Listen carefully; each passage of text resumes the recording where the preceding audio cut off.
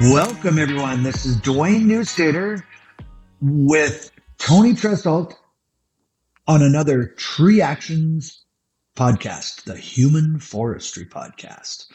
And today, joining us is none other than Mr. Chris McGuire, and we're happy to have him on the show. Well, Chris, welcome to Tree Actions. Thanks, brother. Appreciate it. Yeah, welcome, Appreciate Chris. the Thanks for invite. coming on. So, as I mentioned, sorry, Tony, I didn't get that. It was Oh, no worries. okay. Well, just for our listeners know that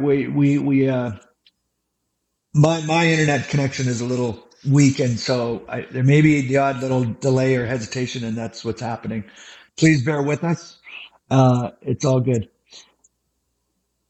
Well, Chris, we usually ask everybody a question about how it was that they got started in trees, like where it all began.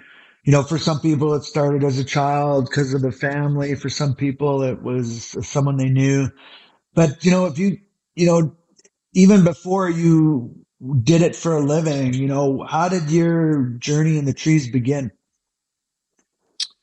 Yeah, well, I was just a kid. This would be 1977 to 80. Mom and dad bought a farm west of Edmonton, Alberta, here in Canada. And a couple of years after we bought it, we planted 6,000 trees. The idea being that we were going to turn 40 acres of it into a tree farm. So we planted blue spruce, laurel leaf willow, northwest poplar, um, jack pine, just a whole bunch of different species that we knew would grow well. And we got at it. And it was just brutal.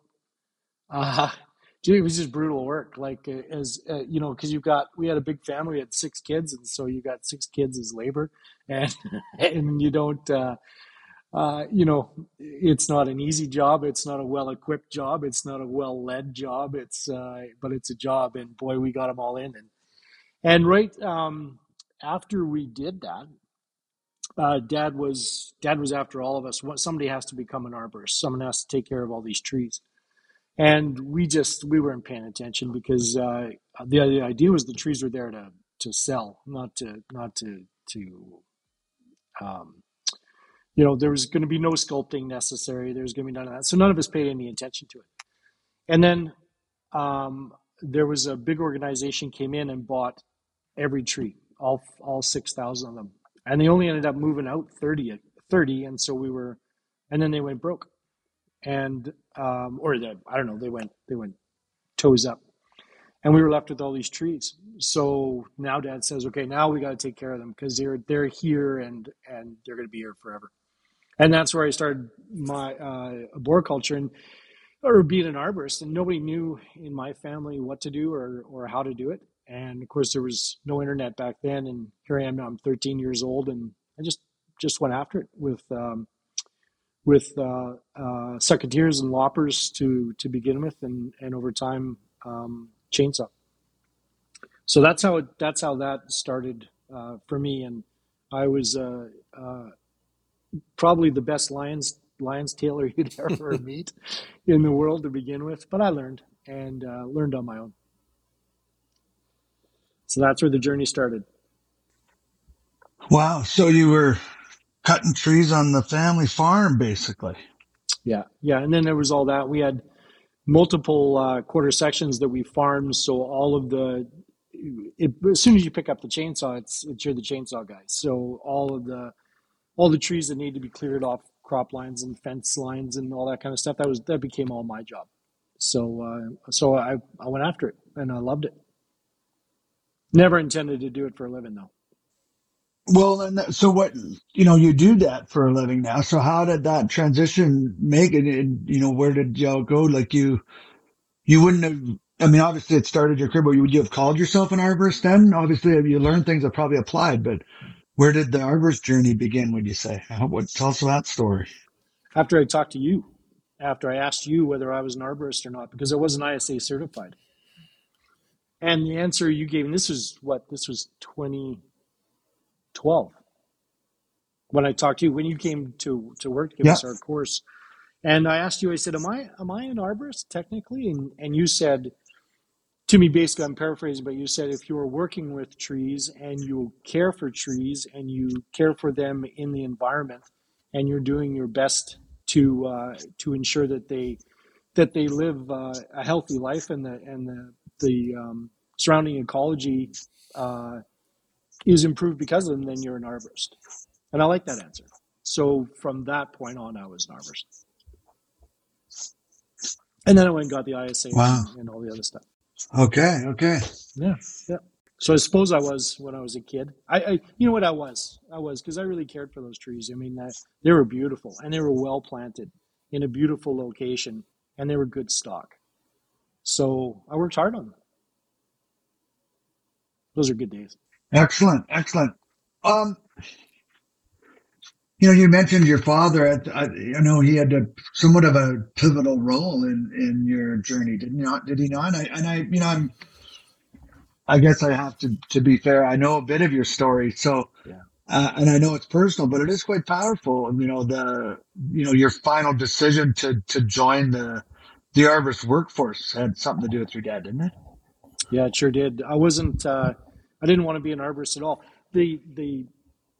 The fact of it is because I was good. I've always been pretty good on a chainsaw, and there in every job I ever had, except once as a waiter, revolved around the chainsaw. And I was on it all the time, every job, and I liked it. It was just something that I was good at.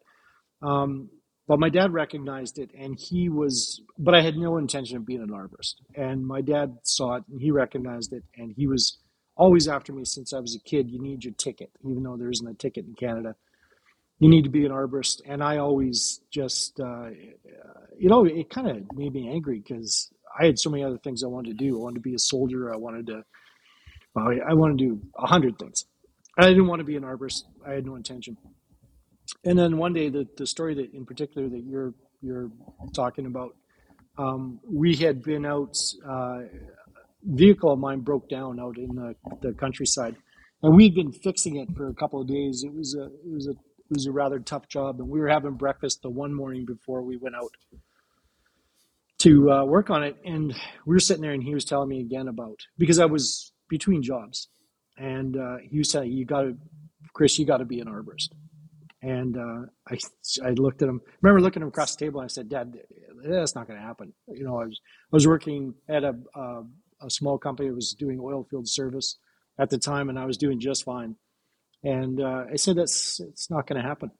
And he said, and he reached across the table and he held my hand. And he said, that's my dream for you. Oh, okay. Well, he was being very odd at that breakfast, but afterwards, a couple hours later, he died, while we were working on that van of mine. He had a massive heart attack and died on the spot. So there was a lot of trauma involved with that and all that. But once the kind of the dust cleared on that, and a few months down the road when I could gather my thoughts together, I thought, well, I'll try because it wasn't doing anything for the winter. I was just sitting around. So I thought I'll try it. What the hell? And I'll go and get some formal training. So I ended up on Davy Tree's doorstep in Edmonton, and they took me on and right like the first minute of the first day when we were standing in the equipment bay and we were all stretching, one of the guys says, we were busting up into teams, and one of the guys says, "I'll take the old guy," meaning me. And we went out, and an hour and a half later, I was in a tree, tied in, and he was showing me what to do. It was just that quick. And Wow. he was such a good dude. Uh, Kid by the name of Justin Kovaluk. He was such a good guy, and I appreciated him so much that I just took to it and learned exponentially. Uh, it's just where I needed to be and what I needed to do, and it's gone from there. Wow. So thanks, Dad. Yeah.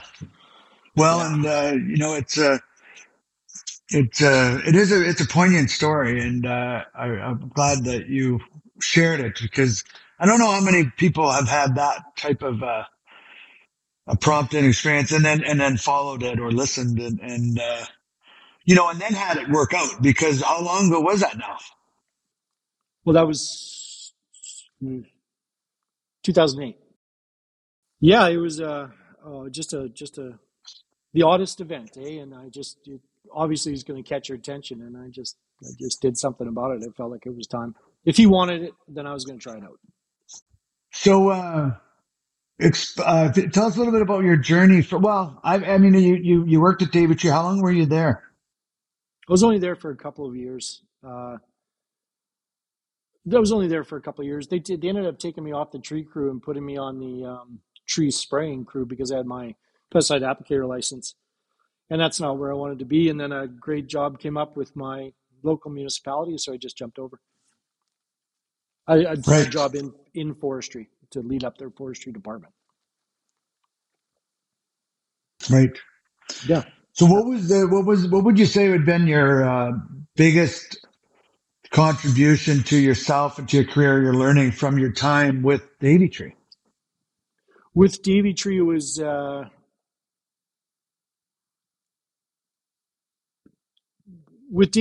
the different ways that those guys had of getting a job done. That you could look at things, especially when you were in a larger group with them. They like to discuss their options, how we can go about it, and it went everywhere from absurd right to as technical as you could possibly get. So it was a great introduction into it because I learned how to look at tree work in multiple different um, phases, basically, and how to do everything from letter buck to hold on, boys, let's really look at this tree and get it down safely.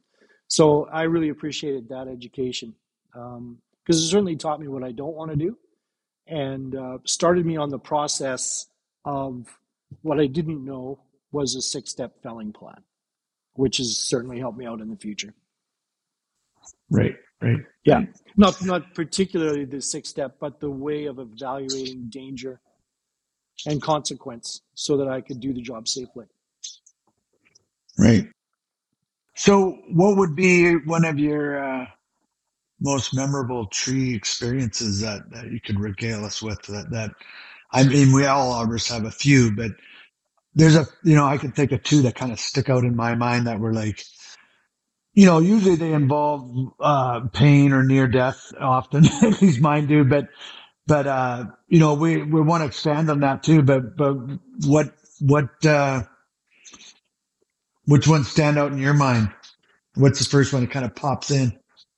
Well, technically, I've never been much of a climber. I don't have the knees for it, so more bucket work than anything. But the I think any tree that has been technically difficult to remove, and then the planning phase of getting a bucket through it, or needing to bucket and climb it, or those sorts of things. Those ones that present that challenge have always been very very rewarding for me. And I had one time a fairly um, well-known arborist around Edmonton showed up at one of our sites, and he said, "It's like you dismantled that thing and put it right back into the box," which I always appreciated. So, just Cool. that kind of thing. I really like. But it's the action of it. It's the cuts. Where do you make the cuts? How do you make that snap cut and remove that safely and with the ground crew safe below you and your drop zone established and that. So it's not maybe any particular trees. There's been trouble trees that have caused me great grief, but for the most part, it's the entire process of it which really pleases me. So, how much climbing did you do? You talked a little bit about climbing. I realized you didn't do as much, but what did you have your own equipment, or Yeah, what did you climb with? Like, what do you remember? What knot you use and hitches and stuff? Or Matt, the only thing that I used to climb those 2 years for Davy, and I wasn't taught well, to climb. Uh, I was then it was the oddest thing. You'd free climb the tree to get a rope in, Yeah. and because nobody was using throw line um, Right. to establish the rope. So it was just that, and I had a harness that a guy gave me. I can't even remember the name of it. It's hanging on the wall of the garage. Um, yeah, it was all Bolins and it was pretty greasy, man. I'm not real proud of it. Yeah. Well, that's okay. That's okay. So you still have the old harness somewhere, like you could dig Yeah, it out. yeah, I sure can. It's still sitting there. Yeah, yeah. And do you remember the rope you were using? If I it was half inch. Yeah. The hell was it? That orange steel core or not steel core? Uh, no, I can't off the top of my head. If it was orange, it was probably New England Safety Blue with the orange and what orange and white. Orange and yeah, it was orange and white. Yeah, yeah, yeah, Yeah, it would have been New yeah, England Safety Blue High Vis is what it would have been, which makes sense. Which yeah. makes And we sense. used it. We used it for climbing, pulling trees, pulling vehicles out of the mud. We use those ropes for everything. It's just a terrible way to learn. It really was. Did you use spurs too? Yeah, I spurred quite a bit. We had a lineman out of where was he from? Out of Illinois, and he taught me how to spur and did a fair amount of spurring, and I liked spurring. Um, I think that's one of the reasons why I did like doing the power line teaching so much is because I got a thing for spurring that I really appreciate. So you did quite a few removals with spurs then. Yeah, I did, and the gaffs I had were old, just old lineman gaffs. Oh yeah, Yeah, yeah, yeah, yeah. yeah, and they're still around too. Still got them kicking around. Well, Yeah, we haven't had a lot of guys on yet or ladies on the show that have a bucket background. Well, I mean, a lot of guys, use the bucket, but I mean, yeah. you've been talking about you quickly moved into aerial lift and using the bucket. You know, there isn't a bucket international bucket arborist bucket championships, and there's this, but there's no question that it involves some skill, and that's one. In fact, I think one of the first courses we did with you was it aerial lift operation or was it a chainsaw course? I think we did first and No, then aerial lift. aerial lift was first. You did a whole week of that, and then we Okay, did another week of chainsaw. interesting. So Yeah, there's no doubt that many people that'll listen to this run buckets, and I'm yeah. glad that we have. I think it's something worth talking about. Like how do you if you were to do a bucket competition, if you were to set something up, what would be the kind of thing that a bucket operator would want to be excel at? If someone's listening to this and they're new in a bucket or they even are running a bucket for a long time, like if you're trying to explain to someone how to run a bucket or things about it, first of all, does it matter which kind? Are they all different? And then what could you share with someone about running a bucket based on your experiences? I would. I'm big on using the bucket as a mobile platform. So I'm also, and that means that I'm big on moving the bucket to the cut rather than assuming I can make the cut from the bucket. So what that'll mean is I get the bucket to the most comfortable position I can, and then I make a cut instead of reaching out or using a pole saw or something like that. I see a lot of guys bucketing. They'll get up into the tree and then they'll make multiple cuts from that position. Um, and I am of the belief that every cut needs to be under control. So none of this just cut and let her drop and cut and let her drop. And I see a lot of that. And so I try not to, and I teach my guys that if you're working from a mobile platform, then that platform should be moving throughout the tree so that you're making the best cuts possible. And I think that really helps with one handing as well. So I think a lot of uh, I think a lot of one handing is advantageous where you can lean way out and cut that thing and it goes down. But if you've got to manipulate the bucket to the spot, the chances are that you're going to make a two handed cut under control, most of the time.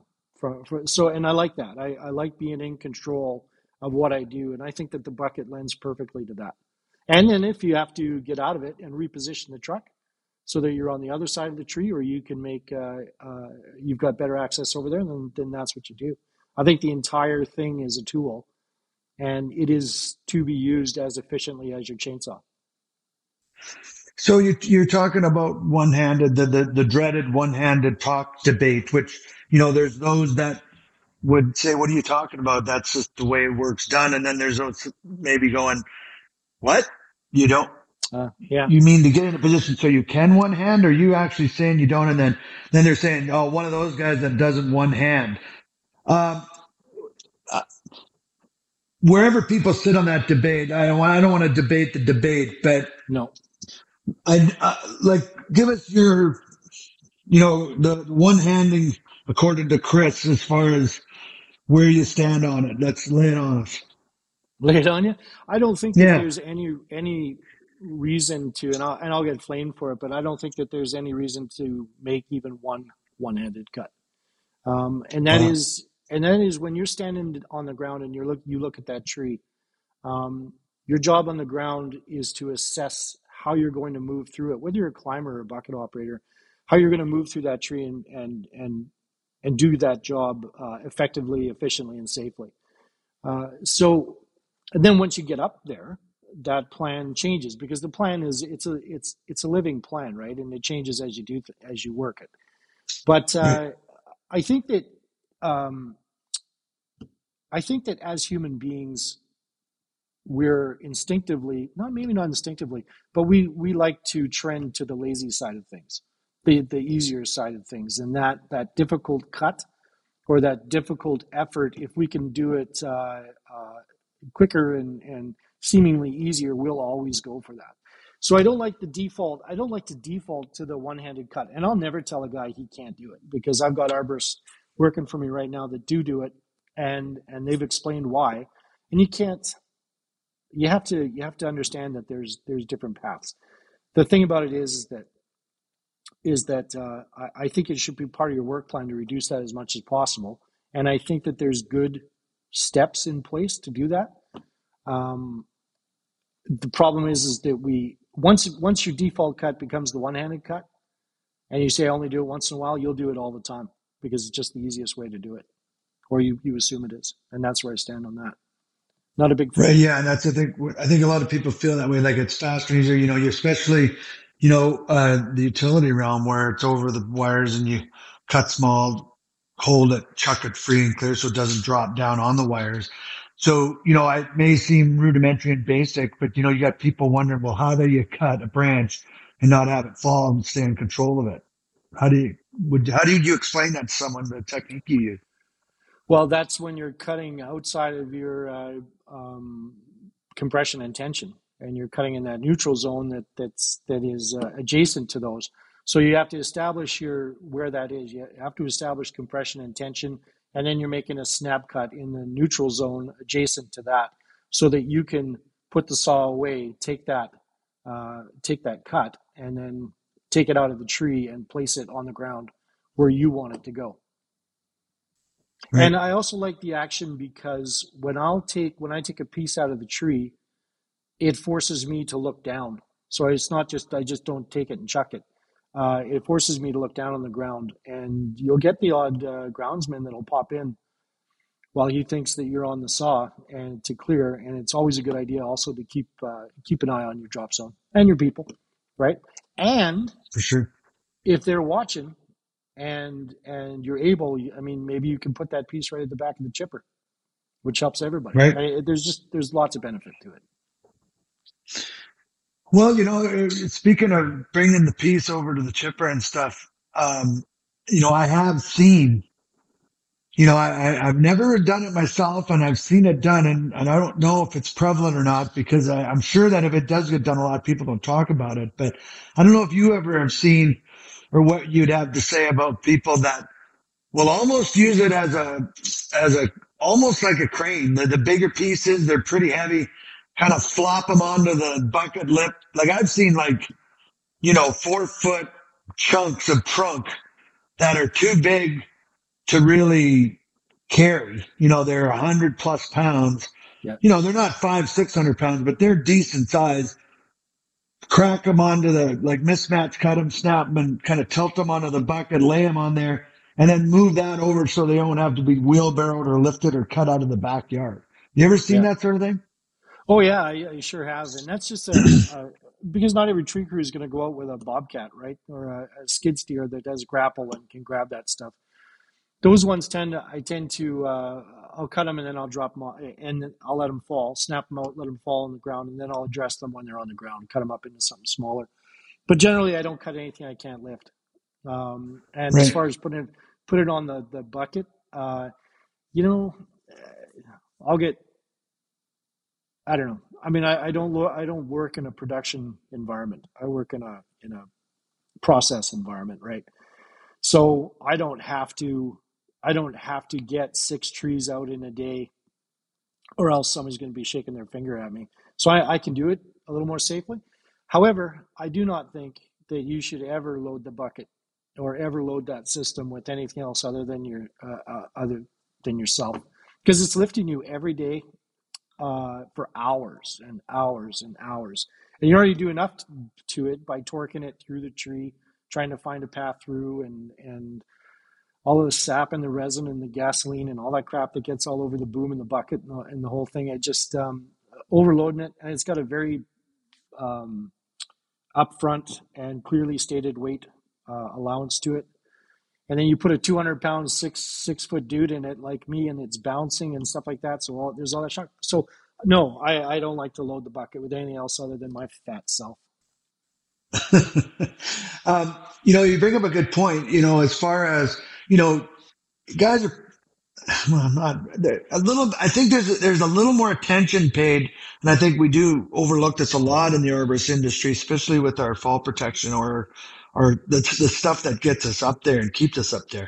You get complacent with using it every day and you don't, but, certainly I think a climbing rope and a belt gets checked just by virtue of using it and putting it on.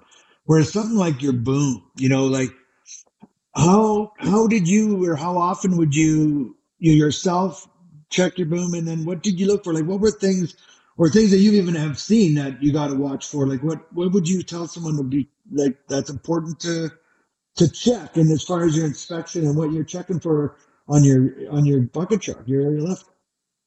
Remember when we did the boom course at work and you had us put the bucket down on the pylon, on Yeah, the work pylon, yeah, and you put glasses of water on the step and on the side of the on the lip of the boom, and then yeah, we had to move it through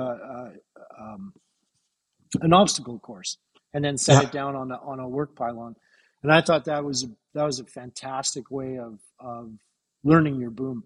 And the point I'm trying to make about that is when you sat it down on that pylon, that rubber pylon, you can feel that resistance. And I yeah, think it's important that you hold on. yeah, I gotta pause that. So, and I feel it's important that you know what the limitations of your equipment are, because if you're not paying attention, then you're, like I was referencing a minute ago, going through a tree and torquing that boom against the trunk or a limb trying to reach something, and you need to be cognizant of the feel of that equipment as you use it. So I think that's very important. I think that it's critical that you're not dropping limbs or rounds on the boom itself as they fall to the ground. I think it's light stuff. I think that's pretty fair to move out with the boom. It's just, but it's the tool that needs to. I mean, geez, you're 70 feet off the ground, and you're abusing yeah. the thing that's holding you there. That's problematic to me. But what about just in like pre-work, like inspection it, like on a daily, weekly, or whatever basis? What are things that you look for that, just as far as wear points, or just your inspection process? Like, do you have things that are very routine to you, or something? I'm just curious. One of the I'm looking at wear points all the time. I'm looking for leaks. I'm always looking in the clear inspection panels. I'll actually remove those the odd time and take a look inside there to make sure that everything is tickety boo. I've actually had a very hard time finding out how much that boom is supposed to be greased, or the turret is supposed to be Right. greased. I've had some people say almost never, to other people saying you're supposed to grease it to. I've got what four grease zerks on that on the turret, and I've had people say don't touch them. That's what maintenance is for. So that's an Hmm. odd thing. So I'm watching out for that, trying to get answers for that. But a lot of it Right. is wear and then chips in the fiberglass. A chip on that fiberglass is very tough. So if there's chips on it, there's something fairly substantial that's happened. So I'm always about investigating that and how that happened, um, and then looking for the cracks that will come from fiberglass from that. So yeah, it's a journey. But even though I'm not on the truck so much anymore, I still pass it all the time. And I'm looking at it and I'm telling the guys, and I'm pointing stuff out to the guys. And I don't know. I hope they're being patient with me. They sure act like it. It's an interesting comment you make. So, like, if you notice, you know, something out of the ordinary, you mentioned a chip, like, what other things like that? If you've seen it on a boom or a bucket, like, I'm thinking, like, well, I don't know what would be things that I don't know if we'd call them red flags per se, but maybe we could. That you go, that's strange. That needs to be investigated, and either find out if it's how bad it is, or even what happened. How important is that? Like, where did that nick in the boom that wasn't there last time I looked at it come from? Yeah, that that hydraulic leak, those always scare me. I don't know, that's always something that's got to go straight to the mechanics. But as far as like for the rest of it, the movement of the boom itself, because I'm so used to it, the minute it makes there's a little hiccup in it, uh, Yeah, that raises the red flag right there. And that more than anything, if it comes off the cradle and it jumps, hesitates, and then goes back into its movement, that stuff really gets my juices flowing big time, because it works the same. I mean, it's a good boom. That's a good system. That's a VersaLift system on that big forestry truck of ours, and it works like a dream. And it's just an absolute dream. And so any hiccup is is instantly problematic to me, because I have no idea where it came from. And that's one of the problems with different people using it. You don't know how they're going to operate it. interesting, interesting. So it absolutely has to be inspected. Well, that's cool. So, any advice you have just about? Well, we'll jump off this aerial lift theme here in a second, but like, what does Chris look at when you mentioned a couple times now about planning and talking about it, looking at the tree, whether you're climbing or bucket operating. But as a bucket operator, you're getting ready to do pruning, removal, whatever. What are you thinking about in your setup? Like, when does it start? When you look at the work order, when you pull up to the tree, and how do you position that as far as getting your boom in and through that tree? It starts with the work order, where you're going to go, and my very first thought is the guys that are going to go with me, and who's with me, how much they know, and uh, where I can use them on the job site, and who I can sort of who's going to need who can get some beneficial training out of what I'm doing. So I got my train guys, and then I got guys that don't really know what they're doing but are keen, and they're key to the process, because you can teach them a lot of things. So first of all, I do an assessment of the crew that I'm going in with before I even step in the truck. We'll have a real Hmm. quick tailgate. This is the job that we're Yeah, going to do, and these are the things that I know that each guy is good at doing. So right. then we'll go there. We park the truck at a distance, and I'll walk in and I'll take a look at what the task is. And it doesn't take very long. If there's another arborist with me, we'll do a tree assessment, and we'll go from the tree assessment to a vehicle assessment, where if we've got to do multiple sets to get at it, where the chipper is going to go, where the drop zone is going to go, and then we'll set up. and then everybody gets another tailgate. This is the what's going to happen. This is the drop zone. You'll watch me for communication, and I'm in charge. And I, Chris McGuire in the bucket, am in charge of everything. So, and I mean that not to be vain, but if I don't know what's going on in the drop zone or with the guys, then everything is out of control. And So that's the same with all anybody in a bucket. You're like a guy in the truck up in the air with, in control of what goes down, really is in control the guy in the or in chainsaw charge. is always the guy that's in charge Right. on my site. So anyway, so what happens in the ground on the ground works around my schedule. So I'll finish up. So once I get up in the tree, everybody knows their job. And once I get up in the tree and the job starts, then I'll cut and then I'll stop. And the crew will work to clean it all up, and then I'll cut. And while I'm cutting, they're at the back of the chipper doing the cleanup. So they're raking and they're out of the drop zone and they're doing that. But everybody's got a job and everybody's in place. And if you don't have a job, then you are where I can see you and you're watching me.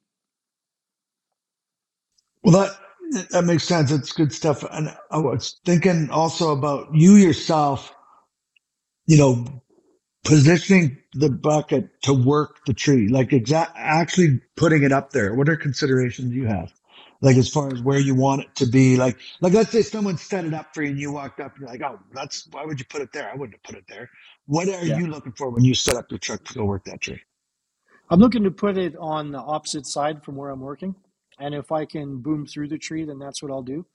And Huh. I start from the bottom and work to the top. So if I have clear access and I don't want to be close to the truck, and I'll I'll take the truck and I'll kind of bend it at an angle so that the chipper is relatively close to the drop zone, so the guys aren't dragging too far. And then I'll boom through the tree to do the work on the other side of the tree. As long as I can reach it effectively, then I'm pretty happy.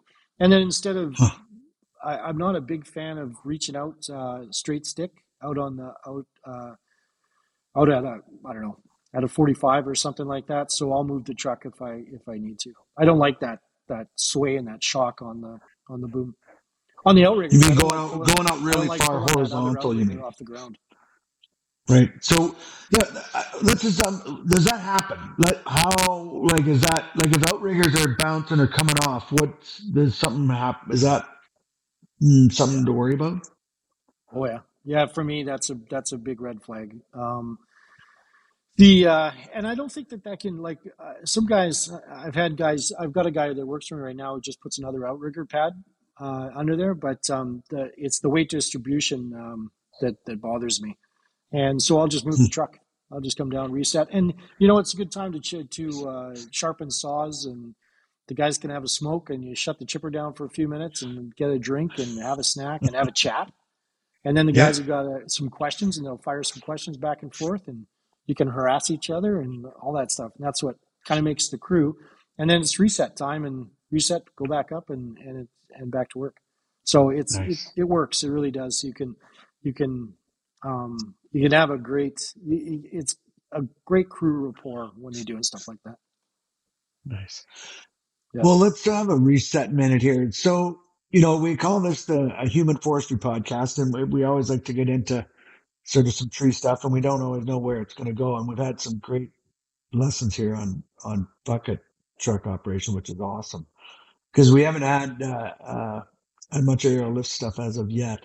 But let's shift gears a little bit and go down the human forestry road because trees, typically people that work in the trees we find and it's been part of their career and part of their lives. They can have more of an impact on more than just tree work. So can you talk a little bit about or think about how has being part of the tree how is being part of trees, not necessarily just working in trees, but just being a tree guy, how has that impacted your personal life and your family and yourself as a human? Can you talk a little bit about that or make a correlation there? It's been an odd journey because God. Um, if you don't run a chainsaw, you cannot discuss it with people who do not run chainsaws. They literally, well, I'll get okay. You go after a poplar, and you're going to go up into a poplar, and you're going to remove a 26,000 pound poplar. You're going to reduce it down to 6 inches off the ground. That's a hell of a job, and Yeah. you're going to try to explain that to somebody who has never fired up a chainsaw before. There's an entire it's I hate to use this analogy, but it's almost like it's almost like explaining heart surgery in a way. People just have no reference point for it. Yeah. Do you know what I mean? I'm not Yeah. Yeah. Absolutely. Yeah. so right away you're fighting to be understood in an operation in a business that is so incredibly dangerous. That's one part of it, but it's basically for the working man, for the regular guy out there. He's just I don't understand why the job can't be done, and there's lots of reasons why the job can't be done, but explaining it to people is very difficult. So that's been a difficult path for me because I've always been very straightforward guy. So for forestry here at work, the world of being an arborist is very rewarding as an educator, but trying to get it through City Hall and to have it truly understood has been a journey for sure. Frustrating, frustrating, um, for sure. Very rewarding. It certainly can be very rewarding, but the reward comes from actually doing the job. The frustrating part is trying to get support to do the job. So that's where the tough part of it has been that.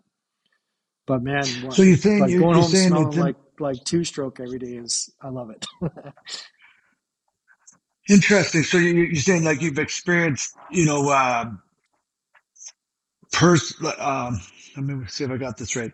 You experienced like challenges in the fact that you have to work with people as part of your work environment. Now, I think you're talking about work mostly here, or even potentially someone that maybe you're trying to convince them why it costs so much to take a tree down or why it takes so long.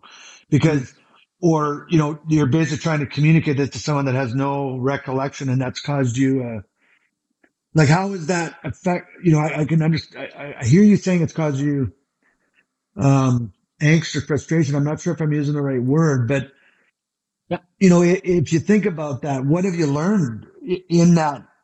Like, most challenges are things that challenge us, teach us something. So what have you learned from that experience? Like in trying to communicate these things and the frustration that's been created. Well, the great reward about it is that it's taught me to talk to people differently. So you can't just pound them over the head with education. You need to present it Huh. to them, and it's a something I learned in the army is that these guys can no longer be yelled at, or sworn at, or kicked, or anything to do what they need to do. They have to be mentored.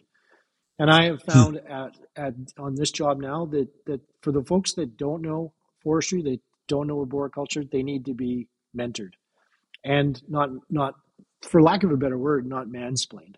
You know, this is why we need to do the job. It would be a good idea to do it this way, um, and safety demands we do it this way and that sort of thing. Just come at it from a different perspective. They don't know, and that's okay. They actually I used to think that they must know. I must educate, and now Hmm. it's a matter of here's the job that we're facing.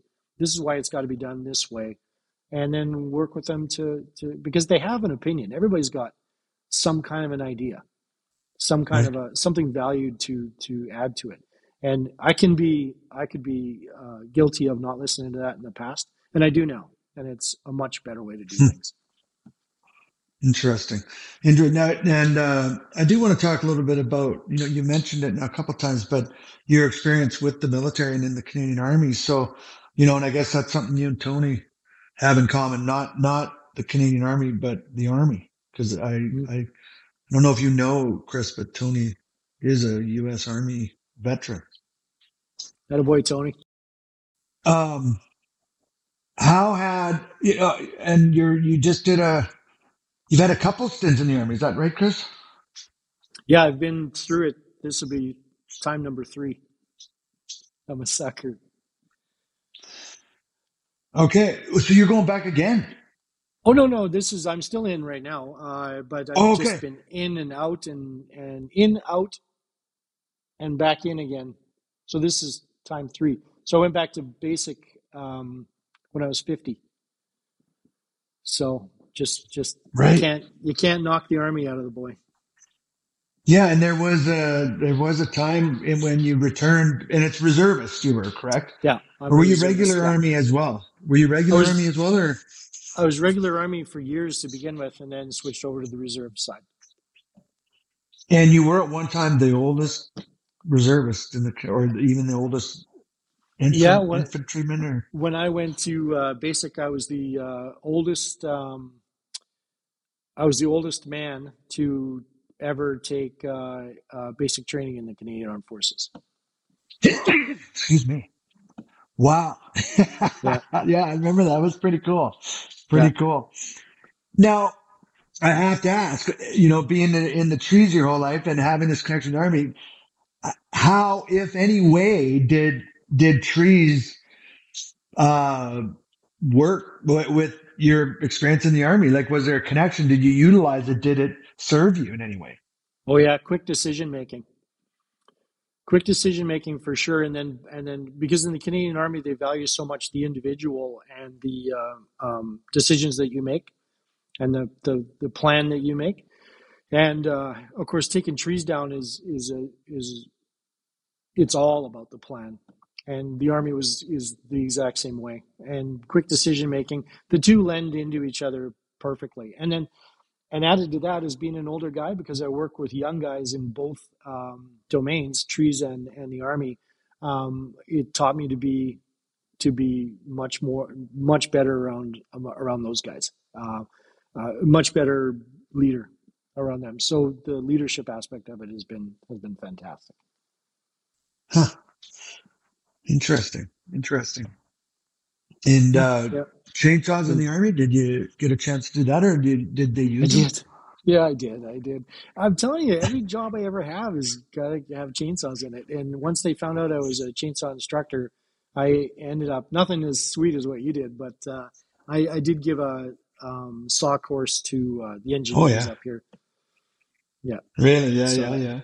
yeah, Yeah, it's funny. It's one of those jobs, we joke about all the time as arborists, but you know, doctors get it, chiropractors, massage therapists, probably dentists even, it's one of those practitioner jobs. Well, electricians, plumbers, drywallers, painters, cabinet makers, arborists. It's like any of these trade type skills where you've got to, hey, I got this hitch in my back. I've got this cupboard. I got this door hinge. I got this tree.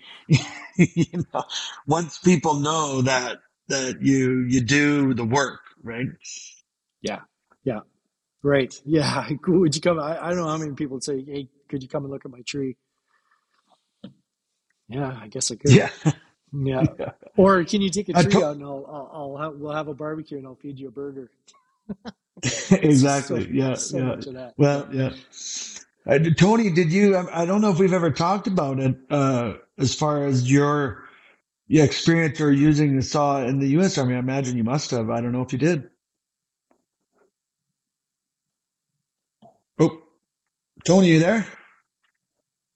Yeah, I'm still here. Sorry, I had the wrong button. I had to mute I myself. I'm can't. coughing and Oh, wheezing sorry. from a head cold here. So, no, we very briefly as was Yeah, combat yeah, it's all good. engineer. We didn't have anything gas powered because of all the explosives we handled around, but we did have some pneumatic powered chainsaws, and we once had to go into the Black Forest of Germany. They had some pretty straight line winds, some lot of damage. So we were basically helping the German Forest Service clear out roads and stuff. And it was a total shit show. We're using 5 tons for skidders and doll ass pneumatic chainsaws. And eventually it got to the point where we just said, to hell with this. And we just got a bunch of explosives and Yeah. blew this shit out of it. That was way more fun. way more up our way more in our skill Yeah. set then. So yeah, but Nice. that was about the extent of it. Most. So you actually, I didn't know that I didn't know you blew up trees, Tony. Oh yeah, there's a French word for it. Maybe Chris know when you lay trees down for a tank blockade over a road, they crisscross. There's a name for it. Abatis. Something like, yeah, Battis. We used to you'd use two charges. That's called an abatis. Yeah. Yeah. Yeah.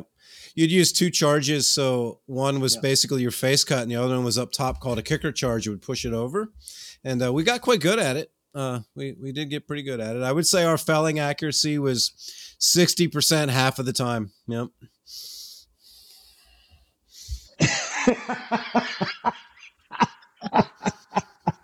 Is that a common phrase in the military here in Canada too, Chris? No, 60% half of the it's time. funny because the Canadian Army and the American Army is so different. Like I taught my guys. They went to Vermeer and got throw line, and I taught them to get a line in the tree so that they could drop it because it's all chainsaw, it's all face cut, back cut. So there was no explosives involved. But our engineers, they would have blown them up if they could. Yeah, it's pretty cool. Interesting. Yeah. So, Chris, how about personally, just taking it away from the army or the arborist world? How do you feel trees have impacted just Chris McGuire and his your personal life? How has it affected you or benefited you or been part of you? Trees, I love them because there's no answers to them. I've taken quite a few courses. I've taken some courses through you and listened and read what Shigo has to say. And what I've come up with is that nobody actually knows.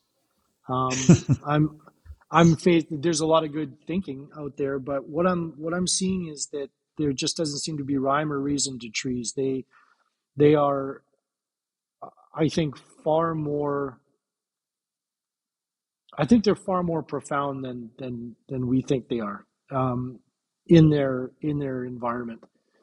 Um, just the rules that I've been taught just don't seem to apply. I've seen trees get sick to the point where I'm ready to take them out only for them to come back. I've seen cankers giant cankers in trees that don't affect them at all. I've seen them bounce back from years and years of heavy pest population. They just fascinate me. They like I said, there just doesn't seem to be any rhyme or reason to trees. They're out there. They're out there doing it because I think they have to do it because we're such a mess. I don't know. They Well, please me. They please me okay. on a in my lizard brain. Does that make sense? Yeah, Um, well, um, and how does that manifest or carry forward in who you are as a human with your interaction with your loved ones, with your surroundings, with the human forest that you walk around in every day? How does Chris's tree and his roots connect with all those around him? And how has the trees been a part of that for you? well, it's made me. It's opened my eyes to everything. It's opened my eyes to my family. I need to. Um, I'll say this, and people don't quite understand what I mean, but the tree, the tree, but also the felling plan Huh. of the tree, taking the tree down, is something that cycles through my entire life. The process of things. So I Huh. see that tree standing there, and I realize that I have got to take it to ground. I appreciate the fact that it's standing there, and I wonder all the time what has happened to it. And so I look at people the exact same way. I think that in a way we're all trees, we're all rooted, we all have our issues on the inside and on the Yeah. outside that we're working on. Yeah. And the process of looking at people, from learning what the process of trees are and how to fix them, either through pruning or not necessarily through removal, but that process is something that that I see and that I'm trying to be cognizant of all the time. Um, I think the whole world is roots. The whole world, Exactly. all the trees and all the people have got roots in there somewhere. Some of those roots are pretty compromised, and some of them are very, very strong. And is my like I'll reference my daughter. Her little roots are just giving her, and they're Yeah. growing in all sorts of ways. And where they bash up against a foundation, or they're not getting watered properly, or Yeah. uh, those things need to be cultivated and cultured and that sort of thing. So I recognize that I'm doing the best I can. I'm just human. I've got my own pests in my own trunk. Yeah, well, Uh, like the forest, you have you're a father your Teresa's a mother tree, and you've got the young trees or the saplings, growing up around you, and like trees, there's connections made through to so how are your roots helping your daughter? Do you think your roots out there? I think I hold a I think I hold a standard that both my daughters adhere to, and I think that they appreciate it. I think that these are tough times for everybody, and I think that and I'm pretty solid, and so's mom. Um, and so they look at that and they say, if they're looking at the tree that is the family, they're seeing that there's a very strong foundation there. So there can Hmm. be trouble, and there can be anxiety, and there could be that sort of thing. But when they look back, when they're looking to get their head up and chest out and feet on the ground, they're looking at mom and dad and they're saying, well, they're doing it, and I can too. So I think that's profound, and I got that from my parents. Interesting. Interesting. Yeah, Yeah, it was one of the impetuses, I suppose you could say, for the podcast, and the reason when I first thought of or heard this term, it was really one of the guys at one of our team events. We were standing around in the circle like we do, with the shoulder to shoulder, arms over each other's shoulders, and we were kind of having a closing out, little chat. And one of the guys said, it was Emmy. He said, "I'm just really proud. I'm a sapling in this forest of giant trees, and I'm happy to be growing up in it." And I was like, "Yeah, it's a human forest." And I've been running with that theme, and it was really what kind of started the podcast idea, and why yeah, I always want to bring it around in that is and people talked about it, how even trees are like people. We have wounds, we have scars, we may not heal them either. We seal them over with stronger, better wood, like wound wood, that to reestablish the strength of the trunk before it was injured, and we go through hardships, and sometimes that happens, and sometimes we have included bark, and sometimes we have to subordinate an errant lead to get things back in alignment. And, maybe there's some disease that needs to be pruned and so on. I mean, I don't know how long the analogy lasts as far as when it comes to removal, but it certainly does come. We feel to when trees fail or fall mm, in the forest. They don't just go away. We don't just chip them up like in the natural forest, those big trees eventually decompose and are giving back even in the end, and we have those that have fallen in our forest that are still giving back to us, like your father, you know, yeah, his tree, his trunk is still feeding your family and still yeah, feeding your human forest. yeah. Very much so. Very much so. That's a very apt Yeah. description for sure. Yeah, I mean we have everything. We still have a healthy section of the forest if we're talking about people that are that are helping the rest of it along, right? And Hmm. it's all intertwined, and it all needs care and attention. Yeah. Yeah. Yeah.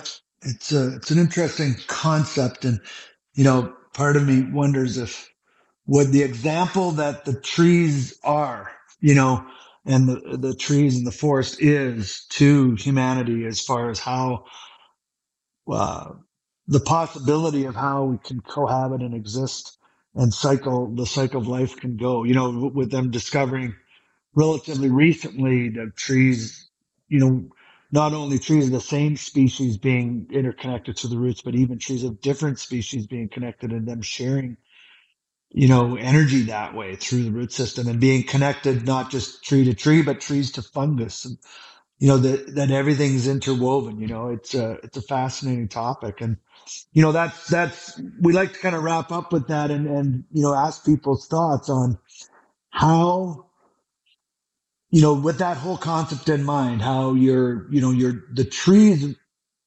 because most everyone we talk to it's our connection comes from trees in the first place, either through training or through working. And, how being an arborist and then, also being a trainer, cause you're not just an arborist, you're part of the training world as well.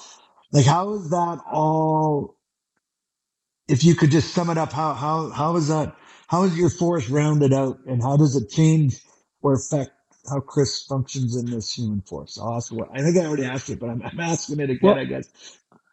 no, I have an answer for that. It goes back to how did earlier when you were asking about how do you communicate forestry and arboriculture and that sort of thing to folks who don't know about it. I used to Yeah.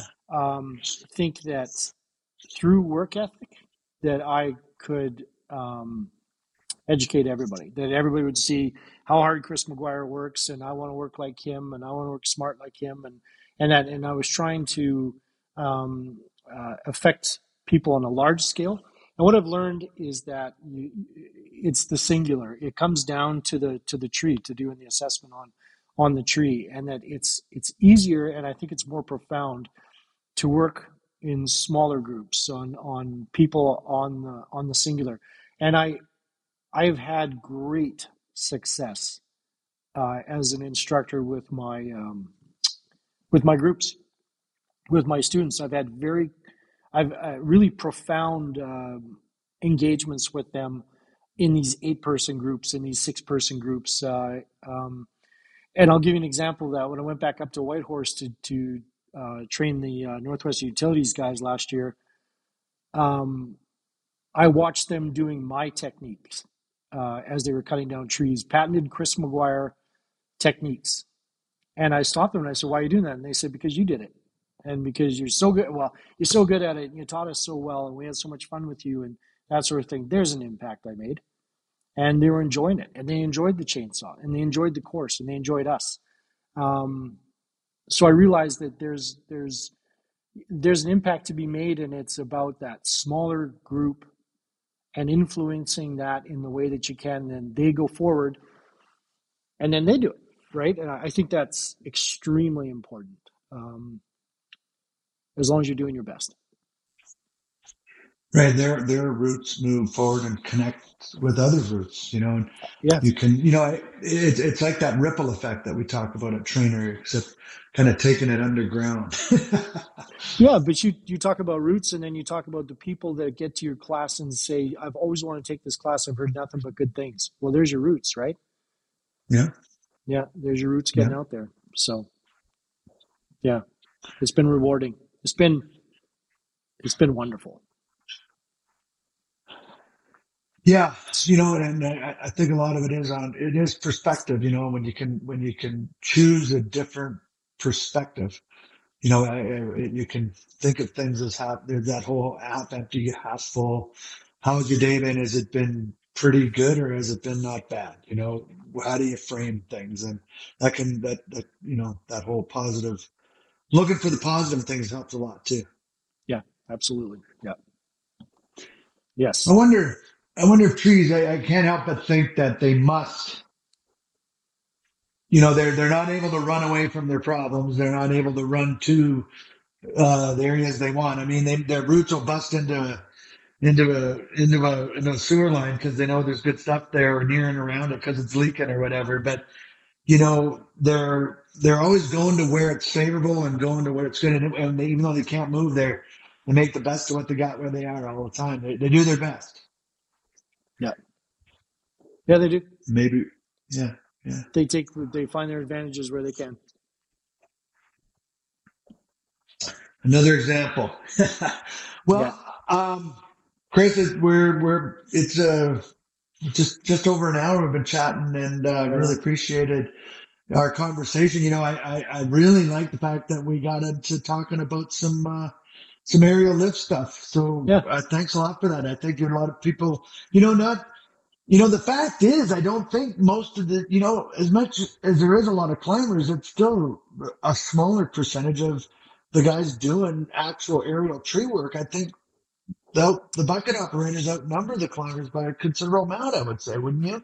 Yeah. Oh, yeah. But not nearly as covered in training and that sort of thing. So, and that's that's we just need to we just need to be better, right, in everything, and that's part of it.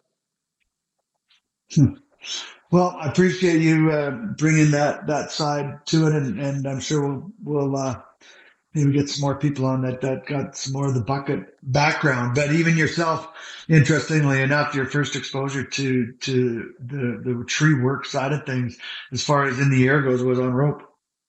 Yeah. Yeah. Yeah. Interesting. Yeah. Well, Good times. I just want to say this is Dwayne Newstater with Chris McGuire and Tony Tressel, and we hope that you all enjoyed another edition of Tree Actions, the Human Forestry Podcast. Thanks, Chris. It was nice talking with you. Appreciate the time. Yeah. Thanks, guys. Appreciate it. Now I got to get back to work.